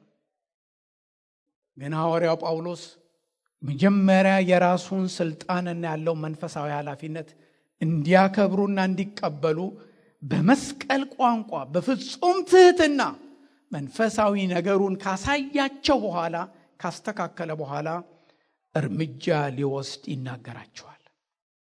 እኔ ምንም እንኳን ይላቸዋል ቁጥር 3 ላይ በሥጋ ከናንተ ጋር ባልሆን በመንፈስ ከናንተ ጋር ነኝ። የእግዚአብሔር ሥራ ሸክም ላዩ ላይ የወደቀበት የእግዚአብሔር ባላደራ ስለሆነ ልቡ እዛ ነው ያለው። ምንም ሌላ አገር ቢሆንም እንኳን ከናንተም ጋር እንዳለው ሆኜ ይህን እንደዚህ በሰራው ላይ በጌታችን በኢየሱስ ክርስቶስ ስም አሁን ፈርጀበታለሁ። ይህ አረፍተ ነገር በጣም አስቸጋሪ ነው። ብዙ ትርጉሞችን ለማየት ሞክሬያለሁ። ሐዋርያው ጳውሎስ የአማርኛው መጽሐፍ ቅዱሳችን እንደሚለው አይደለም የሚናገረው። እኔና እናንተ በጌታችን በኢየሱስ ክርስቶስ ስም ተሰብስበን ነው የሚለው። ስብሰባው በጌታ ስም ነው የሚሰበሰበው። ግልጽ ነው። ስለዚህ መጽሐፍ ቅዱሱን ስትራክቸሩን ስትመለከቱት፣ ሰዋስዋዊ መዋቅሩን ስታዩት እንደዚህ አይደለም የሚለው። ብዙ ትርጉሞችን በጌታ በኢየሱስ ስም ተሰብስበን ነው የሚለው። ስለዚህ በዚያ ቦታ ተሰብስበን እንደዚህ ባለው ላይ ፈርጀበታለሁ ይላል። ለምንድን ነው እርምጃ የሚወስደው? እዛ የለም እሱ። ለምን እነሱ ይሄን አያረጉም? ቤተ ክርስቲያኒቱ ልትፈርስ ነው። በመካከል አለ መከፋፈል። እሱን ምንም ቢያርምም እንደዚህ ያለ ኃጢአት ቤተ ክርስቲያኒቱ ውስጥ እስካለ ድረስ ቤተ ክርስቲያኒቱ መንፈሳዊ ህልውናዋን ጠብቃ መሄድ አትችልም። ሆስፒታል የሚመጣ በሽተኛ ሁሉ የሚሞት ከሆነ ያ ሆስፒታል ይዘጋል።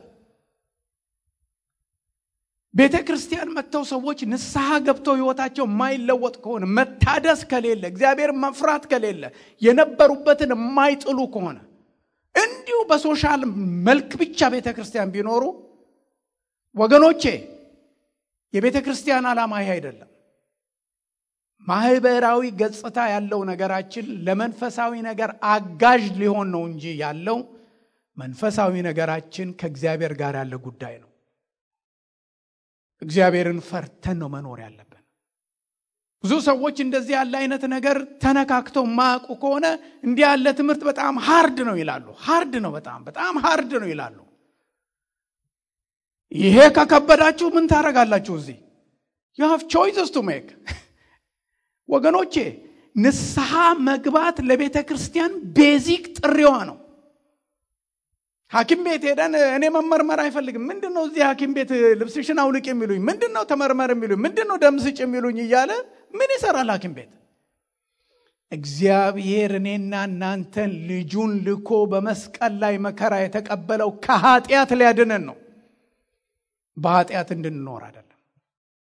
እንዳንድ እግዚአብሔር ሰዎች እንደዚህ ይላሉ። እንደውም ይሄንን ጉዳይ አስመልክቶ እነዚህ የቆሮንቶስ ሰዎች ትልቅ ችግር የገጠማቸው ምናልባት ይላሉ በጌታ ጸጋ የዳኑትን መዳን አቅልለው በተሳሳተ መንገድ ወስደው በሮም ሕግ ይሄን ማድረግ ያስከስሳል፣ ያሳስራል፣ ንብረት ያስወርሳል የሚባለውን ነገር ሁሉ እኛውን በጌታ ነፃነን በጸጋው ጸድቀናል እያሉ ልቅ የሆነ ህይወት ለመኖር ምክንያት ሆኗቸው ይሆኖ ይላሉ።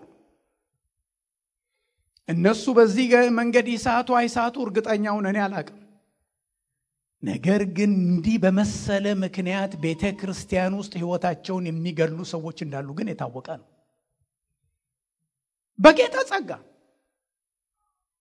ማልጠብቀው አንድ ሰው እግዚአብሔር በጸጋ አዳነን ከሆነ ምንድነው እሱ እንዲሆኑ እንደዚህ የሚለው ነገር ለምን ያስፈልጋል ብሎ አለኝ። መዳን ምን እንደሆነ አልገባውም ማለት ነው።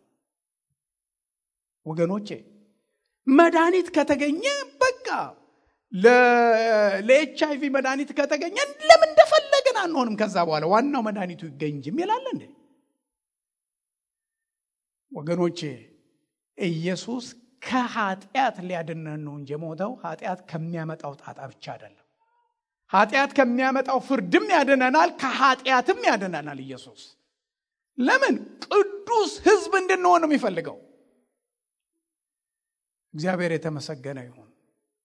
እኔ እንደዚህ ያለ ነገር ለመስበክ ከናንተ ይልቅ የተለየ ነገር ስላለኝ አይደለም። የእግዚአብሔር ዕዳ ነው፣ እውነቱ ይሄ ነው እንጂ እንደዚህ ያለ ነገር ለማስተማር ከናንተ ይልቅ ጻድቅ ስለሆንኩኝ አይደለም። ይሄ የእግዚአብሔር እውነት ነው ወገኖች።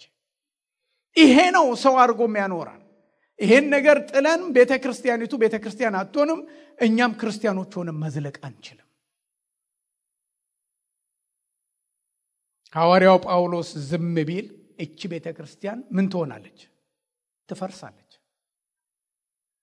መዳን የሚፈልግ ሰው እዚህ ቤተክርስቲያን መምጣት አይችልም። ምን ሊያረግ? በመዝሙራችን ኢንተርቴይን ልናረገው ከሞከርን እንግዲህ መዝሙርን እንደ ኢንተርቴይንመንት እንደሚጠቀሙበት ማድረግ ይቻላል። ነገር ግን በእግዚአብሔር እውነት ግን ሰዎችን ግን መማረክ ግን ሌላ ጉዳይ ነው ወገኖቼ። ያንን ማድረግ የሚቻለው እንደ ሐዋርያው ጳውሎስ የሆነ አቋም ስንጠብቅ ነው። እግዚአብሔር ይሄን እንድናረግ ይርዳን። እነዚህ ቅዱሳን ደክመዋል፣ ዝለዋል። ስለዚህ ይህንን ነገር አስመልክቶ ተሰብስበን እርምጃ እንውሰድ ይላል። ክፉን ከመካከላችሁ ምን አድርጉት? አውጡት ይላል።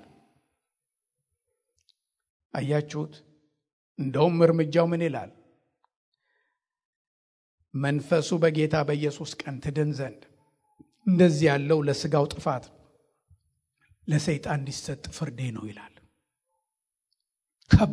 ከባድ ስቴትመንት ነው የሚናገረው። የሮም መንግስት ከህብረተሰቡ አውጥተው ነው ሰውየውን አሽቀንጥሮ ወደ ደሴት የሚጥለው። ለምን እንደሆነ ታውቃላችሁ? መንግስት እንደዛ ያለ ህግ ያወጣው ሴቶቻቸው እንዳይደፈሩባቸው መፍራት እንዳይመስላችሁ። ሴቶቹንም ነው አውጥቶ የሚጥለው። ትልቁ ነገር ህብረተሰቡ ይፈርሳል።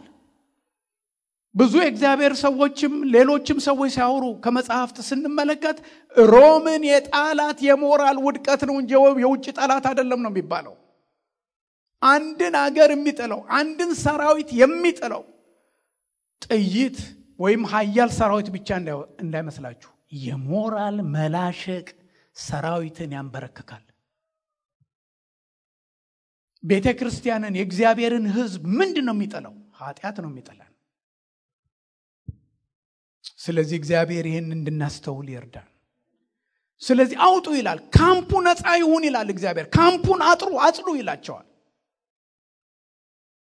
ለምን?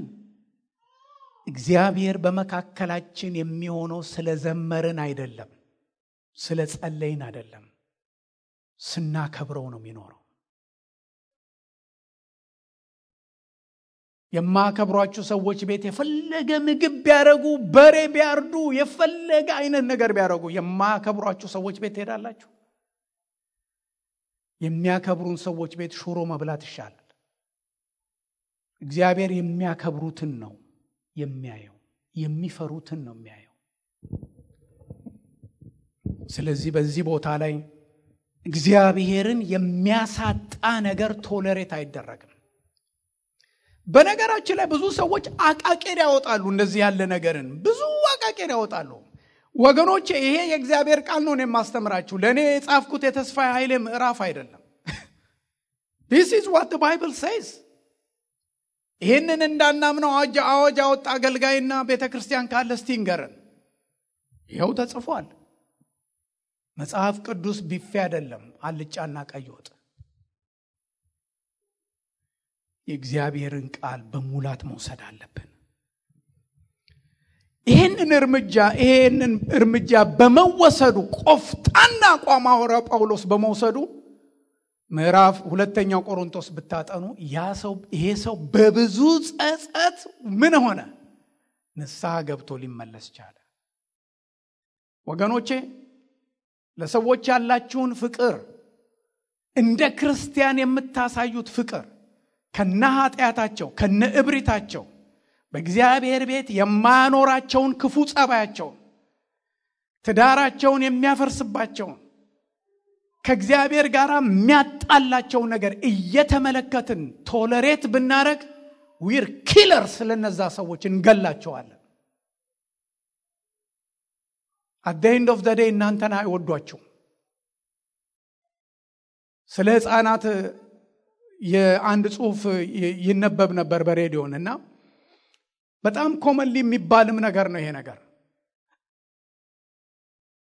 በስፖርት አሰልጣኞቻቸውን በሉ ቤተሰቦቻቸውን በሉ በጣም ልጆች የሚወዱት ታፍ ሆኖ በደንብ ያሳደጋቸውን ሰው ነው። ልቅ አርጎ ያሳደጋቸውን አባት መጨረሻ ላይ ይጠላሉ።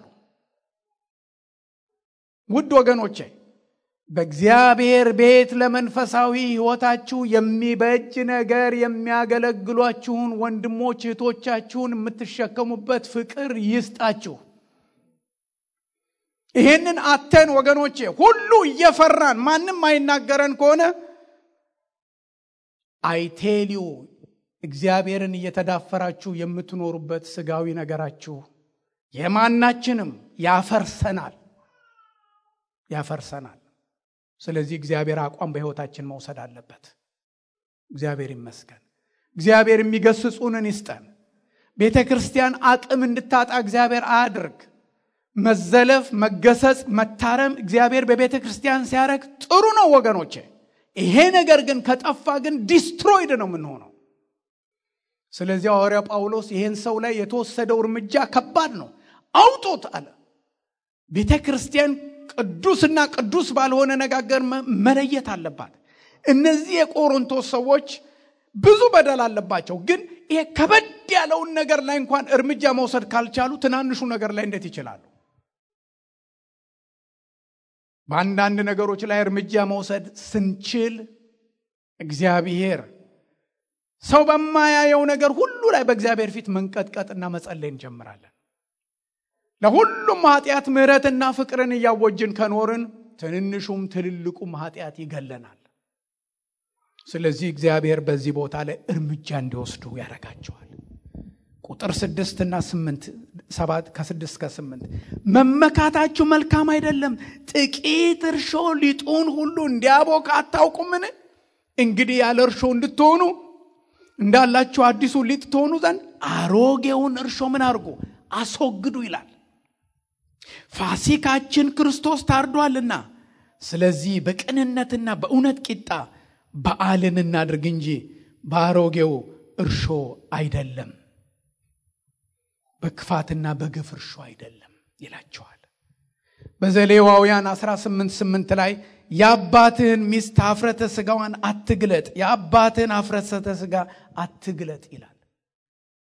እስራኤል ይሄንን በደል ዝም ብሎ ቢል እርሾ ነው በመካከላቸው የሚሆነው።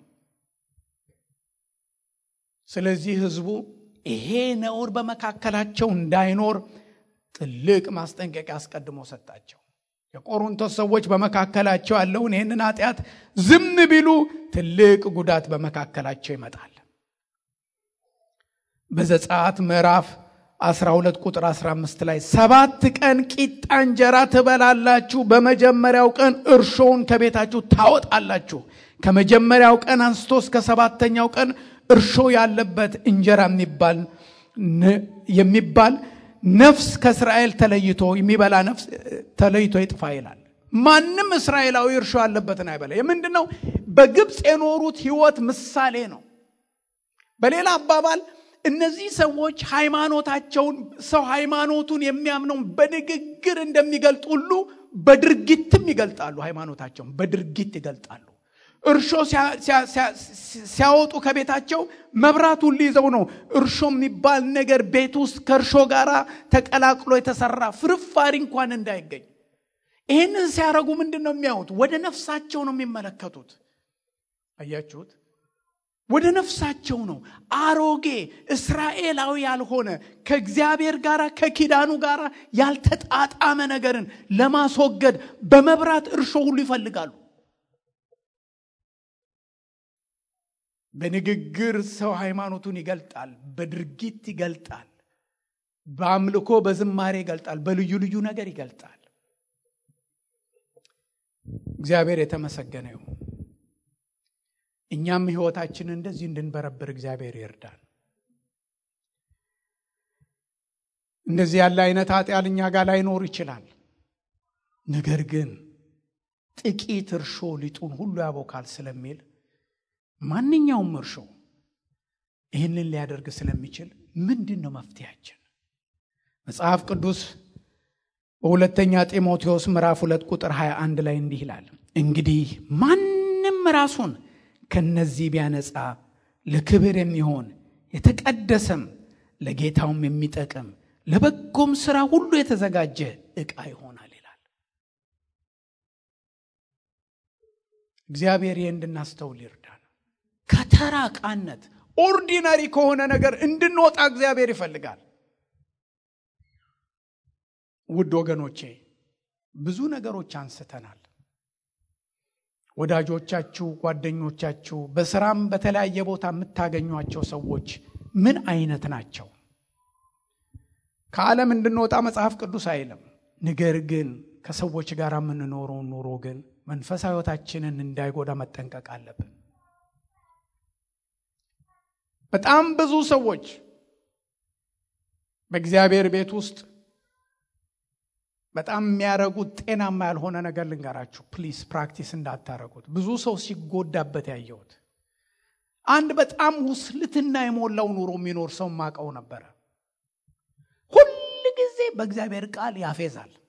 ማሾፍ፣ መቀለድ፣ ማፌዝ። ህይወቱ ከኃጢአት የጸዳ ሰው አይደለም። ሰው የሚቀደስበትን የእግዚአብሔርን ቃል እያሾፈ እየቀለደ በእግዚአብሔር ቃል ሊቀደስ አይችልም። በእግዚአብሔር ቃል ከሚጫወቱና ከሚሳለቁ ሰዎች ጋር እንደ ስጦታ አድርገው ይሄን ከሚያደርጉ ሰዎች ጋር አሶሴት አታርጉ። you have to be very careful። እዚህ ላይ ይሄ አልተጠቀሰም። የምትቀደሱበትን ቃል እግዚአብሔር የሚናገራችሁን ቃል የምትወዱት የምታከብሩት ሰው የጻፈላችሁን ደብዳቤ እየጠቀሰ የሚያሾፍ ሰው ደስ ይላችኋል? የአምላካችንን ቃል እየጠቀሱ የሚያሾፉ ሰዎች እኔ በጣም ነው አፕሴት መሆኑ ልነግራችሁ አልችልም። ይሄ ወንድም አንድ ያስታውሳለሁ። ድሮ በስደት ዘመን በነበርንበት ጊዜ በግሩፕ ተገናኝተን መንግስት የፈቀደው መጽናናት የምናደርገው ለቅሶ ቤት ብቻ ነው። በለቅሶ ቤት ቀበሌም አይጨክንም፣ ካድሬም አይጨክንም፣ ደርግም አይጨክንም። እና ክርስቲያኖች እህቶችም ወንድሞች ቁጭ ብሎ ሁሉ ሰው የጌታን ቃል ይጫወታል። ይሄ ፌዘኛ ወንድም ግን በቃ መጽሐፍ ቅዱስን እየጠቀሰ እነ ጴጥሮስን እነምንን ሁሉ ያሾፋል። እኔ ቶለሬት ማድረግ አቃተኝ። ሁሉ እየሰሙ ወንድም ከሌ አልኩት። አቤት አለ። እግዚአብሔር ሕዝቡን ሊያጽናና እዚህ ሰብስቧቸው ቃሉን ይበላሉ፣ በአንተ ደግሞ በኩል እየተጠቀመ ቃሉን ይለቅማል። ምን ይመስልሃል አልኩት። አታርፍም አልኩት።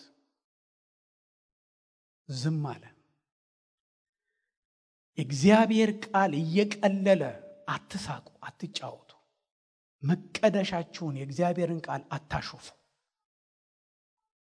የከበረ ነገር የተማራችሁበትን ነገር ዋጋ የሚያሳጡ የሚተቹ ሰዎች ሰይጣን ደሞዝ ያልከፈላቸው ሰራተኞቹ እንደሆኑ ማወቅ አለባችሁ። ምንም ይሁን ምን እግዚአብሔርን ቃል ሰዎች መፍራት አለባቸው። እኔ ከሞትኩ ሰርዶ አይብቀል። እነሱ በአንድም በሌላም ምክንያት በእግዚአብሔር ቃል ላይ ተጠቀሙ የሆኑትን ነገር ዋጋ የሚያሳጡ ሰዎች ይሄው በእግዚአብሔር ፊት እነግራችኋለሁ፣ ሕይወታቸው ሊለመልም አይችልም። የቱንም ያህል ሰዎች ለጉዳታቸው ምክንያት ምንም ይጥቀሱ፣ እግዚአብሔርን መፍራት ነው ለሰው መድኃኒቱ። ደፋርነት፣ ልቅነት፣ ስድነት፣ የእግዚአብሔርን ነገር ማጥላላት፣ በዚህ መንገድ እግዚአብሔር ከእርሱ ጋር ሆኖ ሕይወቱ የሚያምርበት ሰው የለም ወገኖቼ። ስለዚህ ሰዎችን መገሰጽ ባትችሉ ከዛ ሰው መራቅ። እግዚአብሔር ይመስገን። ዘማዊ የሆነ ባህሪ ያላቸው ሰዎች አሉ። ሰዎችን ዝም ብሎ የማይጠቅም ስጋዊና ዓለማዊ መንፈስ ያለው ነገር እንደዛ ያለ ነገር ሴንስ ስታረጉ እነዛን ሰዎች ከቻላችሁ መገሰጽ፣ ካልቻላችሁ መናገር። አንዲት ሴት ለአንድ ሰው ምን አለችው? እኔ አንተ የምታረገው ነገር በሙሉ ጤና አይሰማኝምና እኔ ብቻ አይደለም ብዙ ሰዎች እንደዚህ ይቸገራሉና ልክ አይደለህም አለችው። ትልቅ ሰው ነው፣ ባለስልጣን፣ በድንጋይ እንደተመታ ሰው ናቱን ያለችው። ሕይወታችን እኛ የቅዱሳን ህብረት ነው ያለን። ጤናማ ነገር የሌላቸው ሰዎች እንዲያቆሙ ምከራቸው። እኔ እንደዚህ ባለ መንገድ አፕሮች ባታረገኝ ደስ ይለኛል፣ ባታረገኝ ደስ ይለኛል ማለት አለብን። ብዙ ጊዜ ይህንን እህቶች አያረጉም፣ ወንድሞች ናቸው አይደለም? እግዚአብሔር ይመስገን። ሕይወታችን ንጹህ እንዲሆን እንደተማርነው እንዲሆንልን አቅም የሚነሳችሁን ነገር ሰዎችን እየታዘባችሁ አትናገሩ። በነገራችን ላይ እየታዘባችሁ ሰዎችን መናገር ጥበብ እንዳይመስላችሁ፣ ሰዎቹን መናገር ነው ጥበብ። እግዚአብሔር ያለው እዛ ነው። ከበስተጀርባቸው ለሌላ ሰው ከመናገር ሰዎቹን መናገር ወይም መጸለይ ለነዛ ሰዎች አቅም ካጣችሁ አይደል? ስለዚህ እንደዚህ ያለ አይነት ነገርን ሃርበር አታድርጉ። ይሄንን ተግባራዊ እናድርገው ብለን ካለን እግዚአብሔር ይመስገን። የሰዎችን ኃጢአት ስናይ እኔም ለወድቅ እችላለሁ የሚል ሁሌ እግዚአብሔር ፍርሃት ያስፈልገናል። እኔ እነዚህ ሰብኬ እንዴት እግዚአብሔር እንደምፈራ ልነግራችሁ አልችልም። ስለዚህ እግዚአብሔር ምሕረቱን በላያችን እንዲያኖር መጸለይ። ክብር ለእግዚአብሔር ይሁን። ሐዋርያው ጳውሎስ ለነዚህ ሰዎች ክፉን ከመካከላችሁ አስወግዱ ያለውን ምክር ለራሳችን መውሰድ አለብን። ልክ ያልሆነ ነገር ሰዎች መካከል ፍቅርን የሚያጠፋ መንፈሳዊ ነገርን የሚያበላሽ የሚያደክም ነገር ማረም መተራረም መቻል አለብን። እግዚአብሔር ይመስገን። ሁሉ በፍቅር ነው መሆን ያለበት። እዚህ ያለው ሁሉ ህዝቡ አደልት ነው። ስለዚህ በእግዚአብሔር ፍቅር ለእግዚአብሔር ስንል ለወንድሜ ቫልዩ ካልሰጠሁት መንፈሳዊ ነገሩ ሲበላሽ ዝም ማለት ባዕድነት ነው። ስለዚህ መንፈሳዊ ነገራችንን ለመተራረም እንድንችል መጠጋጋት፣ መቀራረብ።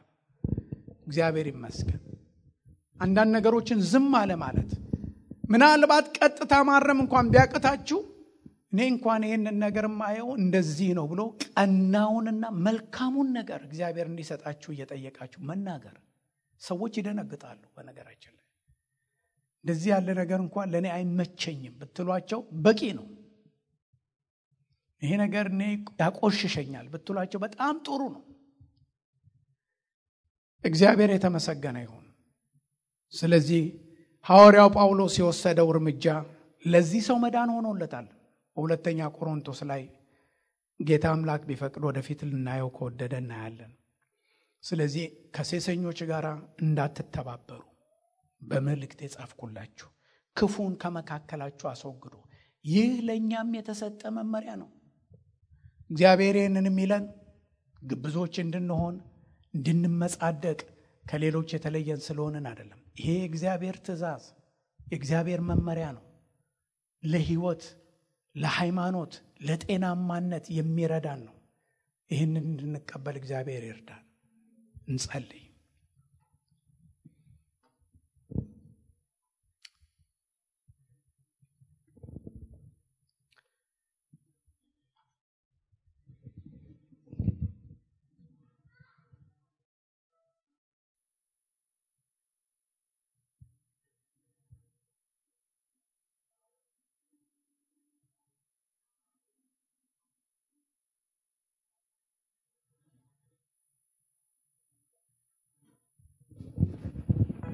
የእግዚአብሔር ስም ብሩክ ይሁን።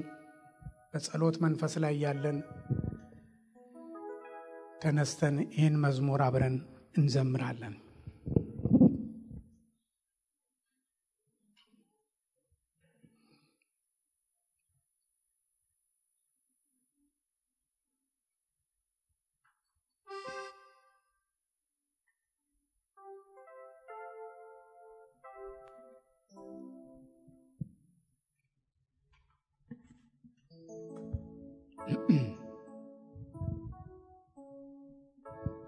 በጸሎት መንፈስ ውስጥ ሆነን እንዘምረዋለን። ሃሌሉያ።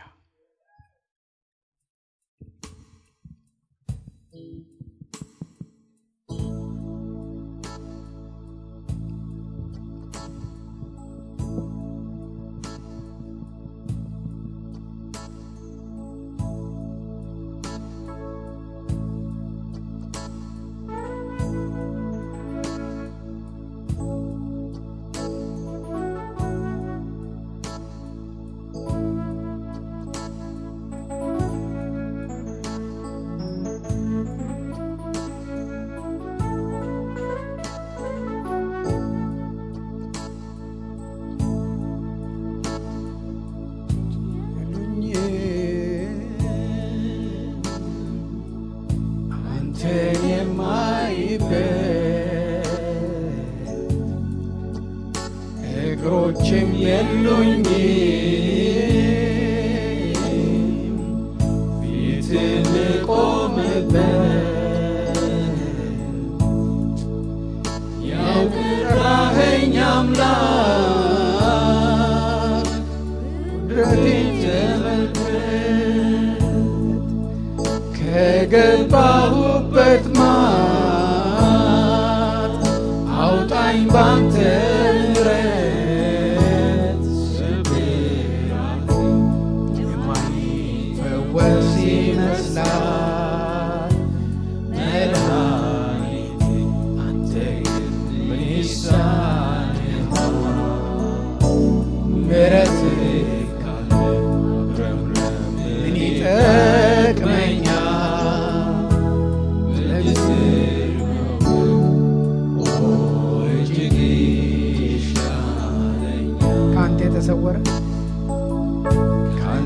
ተሰወረ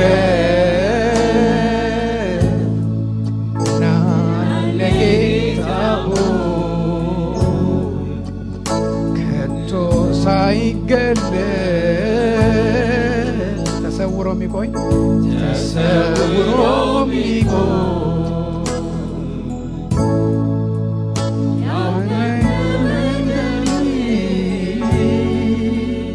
የኔ ውስጥ መርማሪ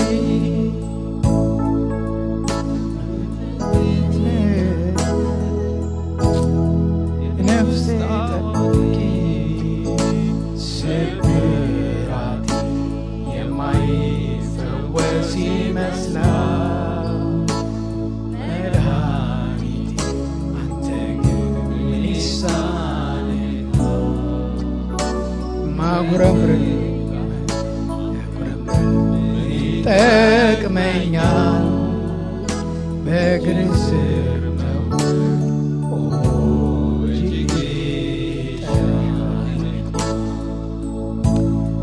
እግዚአብሔር እግር ስር በእጁ ስር እግዚአብሔር የመሆንን ጸጋ ይስጠን። ልዑል እግዚአብሔር ሆይ እኛ እንደ ቆሮንቶስ ሰዎች ነን። ጌታ ሆይ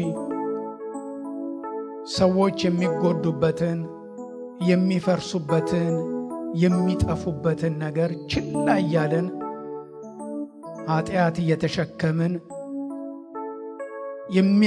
የሚያፍሩበትን የሚጠፉበትን ዝም እያለን የሰውን ወዳጅነት ብቻ እየጠበቅን እግዚአብሔርን እየረሳን እንኖራለን። ይቅር በለን።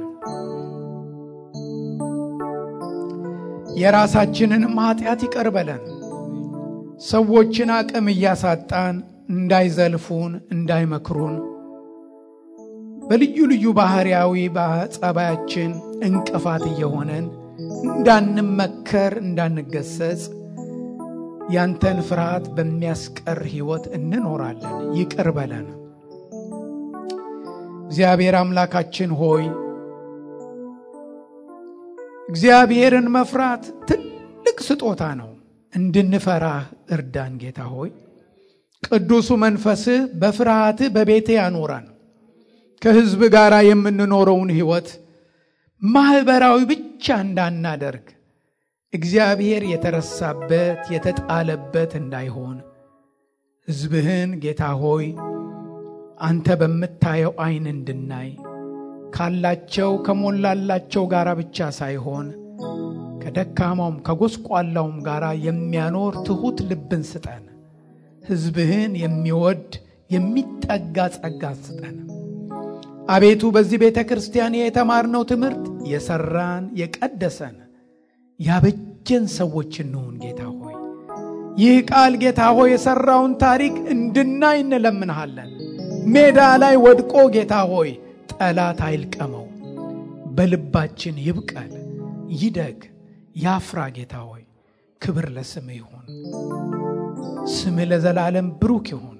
ከፍ ከፍ በል በጌታ በኢየሱስ ክርስቶስ ስም አሜን።